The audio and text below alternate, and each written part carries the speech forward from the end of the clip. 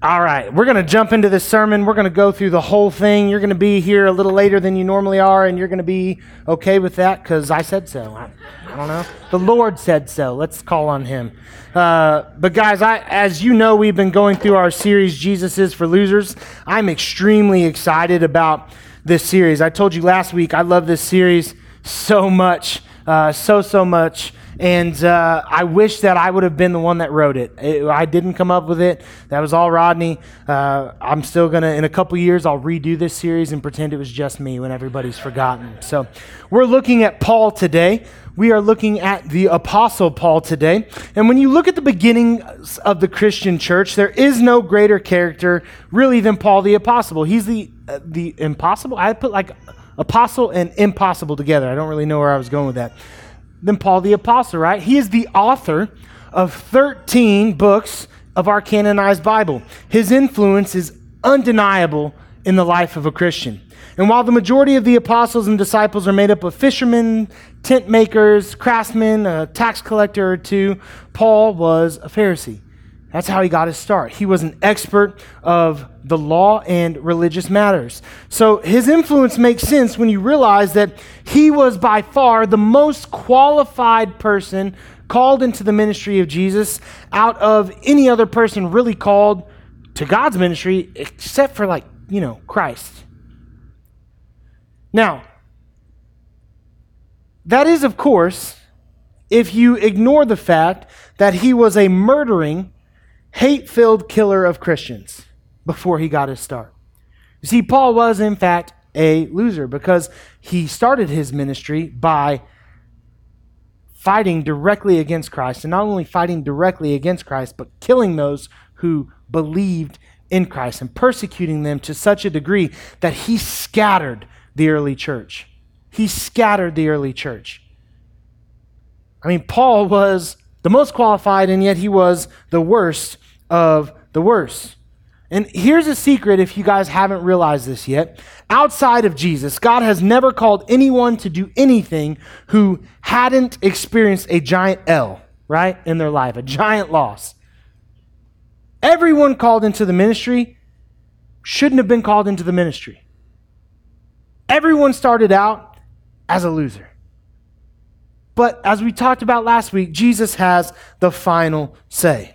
And if at any point today you're thinking, man, God can't use me because of X, Y, Z, right? There's this reason and there's that reason and these things have been done to me and I have done these things to others and I have just lived such a life of sin. If at any point you find yourself thinking that, understand this, you are wrong. Understand that God will often use you, not only in spite of your shortcomings, but because of them. God is going to use you not only because of your shortcomings, but because of them. The things that embarrass you, the things that you want to hide, the things that you're ashamed of, the things you wish nobody knew is actually what qualifies you for service. That is the goodness of our God. For the good. For the good, right? He works all things together. What a perfect song for this morning. It's a process. It's a process. Where you start cannot be where you finish, right? And that is made possible through a relationship with Christ. Paul's process begins in Acts chapter 7 at the stoning of Stephen. Now we are told that Stephen, a servant of the early church, we are first told of him starting in verse 58, and this is what it says. It says, they cast Stephen out of the city and stoned him. And the witnesses laid down their garments at the feet of a young man named Saul. And as they were stoning Stephen, he called out, Lord Jesus, receive my spirit. And falling to his knees, he cried out with a loud voice, Lord, do not hold this sin against them. And when he had said this, he fell asleep, right? When he said it, he died. Now, I'm assuming everyone knows, but you know what assumptions can do. So just so you know, when you see Saul in this verse, it's Paul, right? Saul, Paul, same person. The name change actually has nothing to do with his conversion, if you didn't know that. It has everything to do with just like the region he was in. One region he's Saul, and the other region he's Paul. And so once he shifts to Paul, it's just because he's in a different geographical place, right? It's like from Greek to Rome to whatever the other one is. You guys know what I'm saying. But here's Saul at the stoning of Stephen. Stephen was like just a man on fire for Christ in the early church, and he was really making a difference. He was kind of like getting in that position where he was the figurehead, and Paul and the Pharisees come along and they kill him. They take his life. And so what does Saul do during this whole thing? He watches the garments of the other people. They're like, I'm going to take off my jacket so I can get a full arm motion on this throw, right? I really want to make sure I nail this guy. And Paul's like, hey, put your jackets here. No one will touch them. No one will touch him. And just so we know that Paul isn't some innocent bystander who just happened to be there and bear witness to what was taking place, we're told in Acts chapter 8, verse 1, and Saul approved of his execution.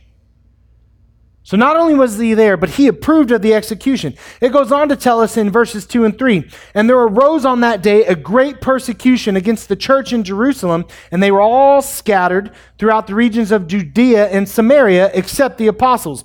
Devout men buried Stephen and made great lamentation over him. But Saul was ravaging the church and entering house after house, and he dragged off men and women, and he committed them to prison. But wait, there's more. Because we're told in Acts chapter 9, verse 1 and 2, but Saul, still breathing threats of murder against the disciples of the Lord, went to the high priest and asked him for letters to the synagogues at Damascus, so that if he found any belonging to the way, men or women, he might bring them bound to Jerusalem. See, Paul's only goal for his life in this moment is to snuff out the movement of Christ, to make sure that there is no remnant left. He wanted to imprison them all and kill them all and maim them all and get rid of them all so that Christ would only be a memory. That was his goal. That was his goal. That was, of course, until he met Jesus. That's who he was, and then he meets Jesus, and Jesus changes everything. Let's look at Acts chapter 9, 3 through 9.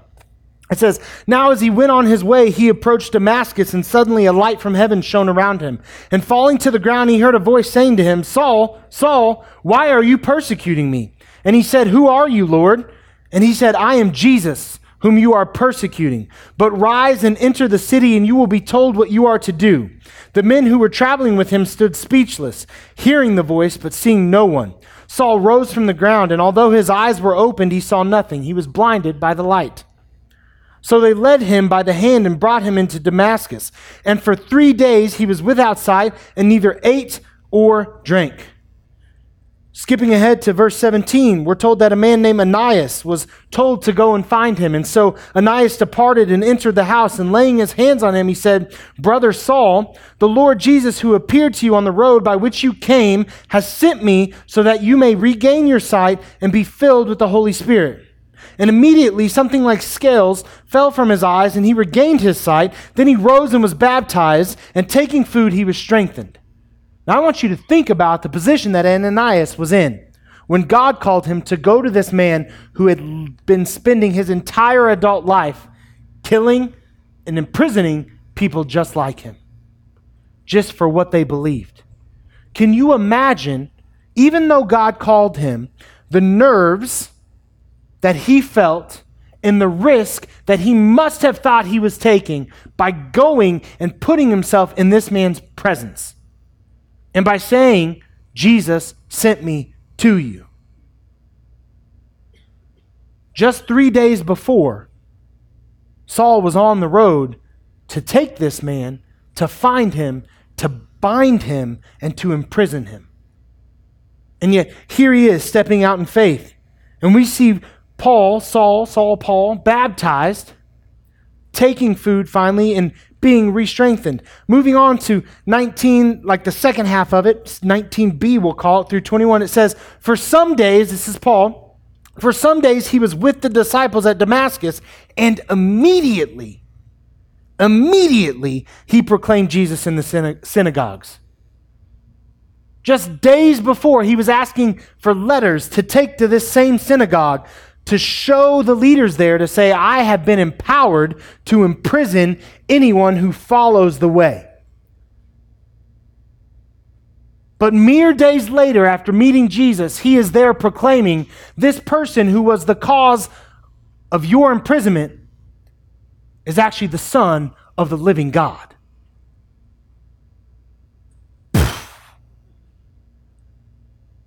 What? How? I don't get it. But in the synagogue, saying he is the Son of God, verse 21, and all who heard him were amazed, no duh, and said, is not this the man who made havoc in Jerusalem of those who called upon this name? And has he not come here for this purpose, to bring them bound before the chief priests? Here's what I need you to understand. I don't care, and I'm telling you personally, I do not care, and this is not in a negative way. I do not care who you were before you stepped foot into this church. I do not care what you've done before you met Jesus. You cannot make me blush. You cannot. If there is a sin to be committed, I've most likely committed it. I relate to Paul outside of just the connection with the name because I look around in most rooms and understand that out of all the sinners, I'm the worst. I can tell you stories that I don't want to tell you that would make your hair curl. I can tell you of the times that I overdosed and should have died and somehow miraculously still woke up. I can tell you about how I valued no one and nothing and how I mocked people for believing what I was taught was true my entire life. We can go through it all. And again, I tell you, those shortcomings have qualified me for service. They have been part of what God has done to turn me into the man that I am today. And there's nothing that you have done that disqualifies you. There's nothing that you have done that will make me blush. There's nothing that you have done that will make me think less of you, because I do not care who you were. I care about who you are. It's not about who you were on your journey before Christ stopped you in your tracks. It's about who you become after that point that matters. We already talked about how it was a coincidence that Saul went to Paul because it really had nothing to do with his conversion. But the reason I call it a coincidence is because when we experience Christ, we undergo a bit of a renaming ceremony. We are no longer lost, we are saved. We are no longer just sinners, we are children of God. We are relabeled, we are reborn. And all that matters is what happens from that point forward. Your past isn't a weapon to be wielded against you. It has been turned into a gift to help you reach others who have the same struggles. Now, if I have one fault, you know that it's been that I am too open. I share too much. I just do. But I have abused drugs because I made terrible decisions. But because I did that, now I can reach people who have abused drugs. I have struggled my entire life with lust. And once computers were invented, my Lord, a porn addiction, straight from the hub of hell. But I can reach people, and I can understand people. And I can relate to people who are in that struggle. Do I wish that none of that took place? Absolutely. I would love to not have any blemishes. I would love to not have any bumps or bruises. But these things in my life that have made me feel like less than, these things in my life that I have struggled to overcome, have equipped me for ministry in the best way. Because I can now approach people with empathy and understand their struggle. I've dealt with depression. We're going to talk a lot about depression next week as we look at another biblical giant who spent much of his life depressed. I've dealt with depression and anxiety and felt like nothing, so that I can reach out to others when they are feeling that way and truly tell them, I've been there. God uses the things in our past not as a weapon against us. He is forgiven, and I believe truly he has forgotten. But he uses those things now as tools for us to help others. Your past struggles don't define you. Finding Christ doesn't mean also that your struggles are over. We don't find Christ and then become perfect beings. We don't find Christ and then have no struggle. We don't find Christ and then everything's great, right?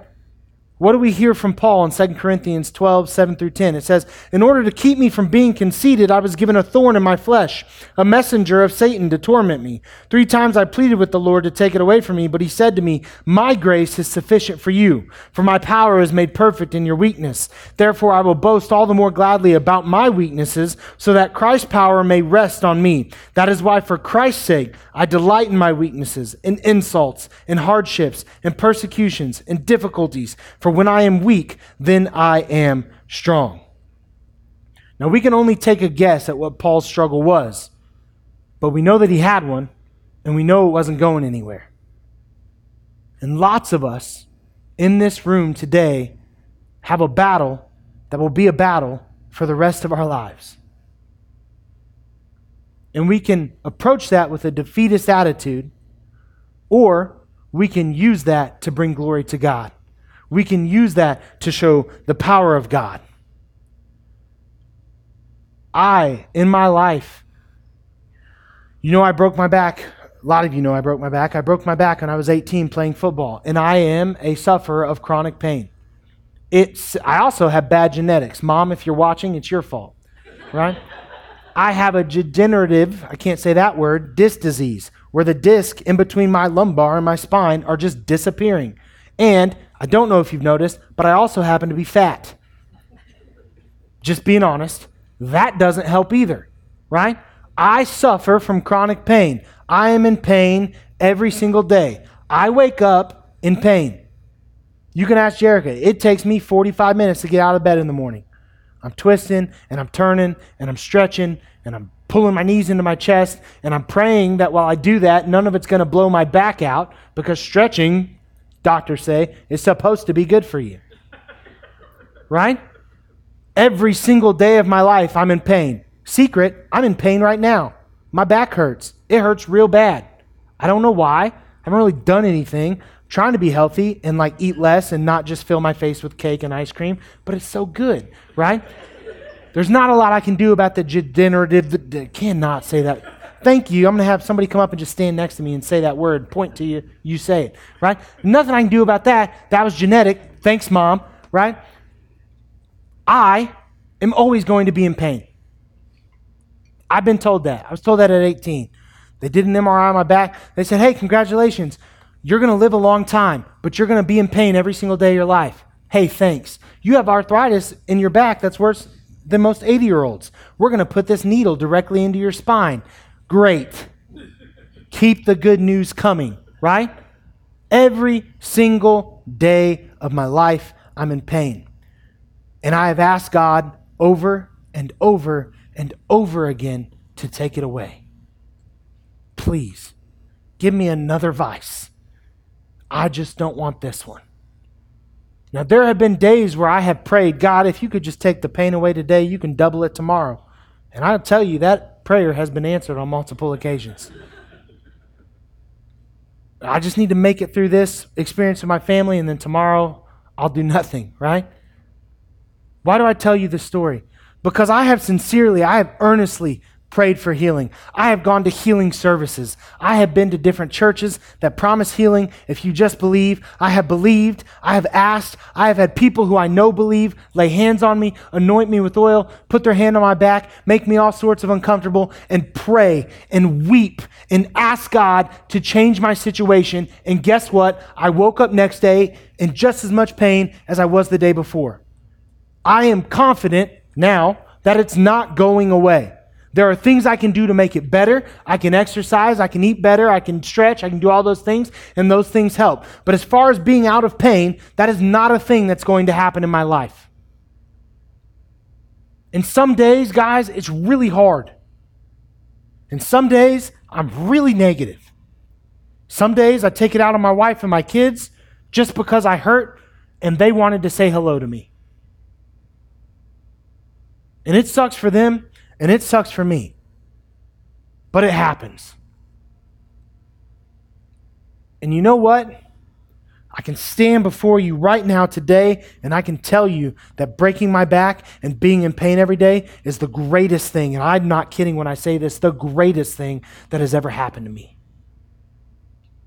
Because I was headed down a path where I thought I was so invincible, and I thought I was so special, and I thought I was so perfect, and I didn't need anyone or anything. I just needed me. And I'm walking down the road, and I'm feeling good about myself, and God says, no more.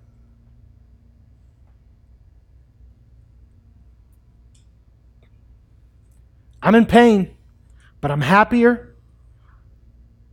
I love people. I know that God is real.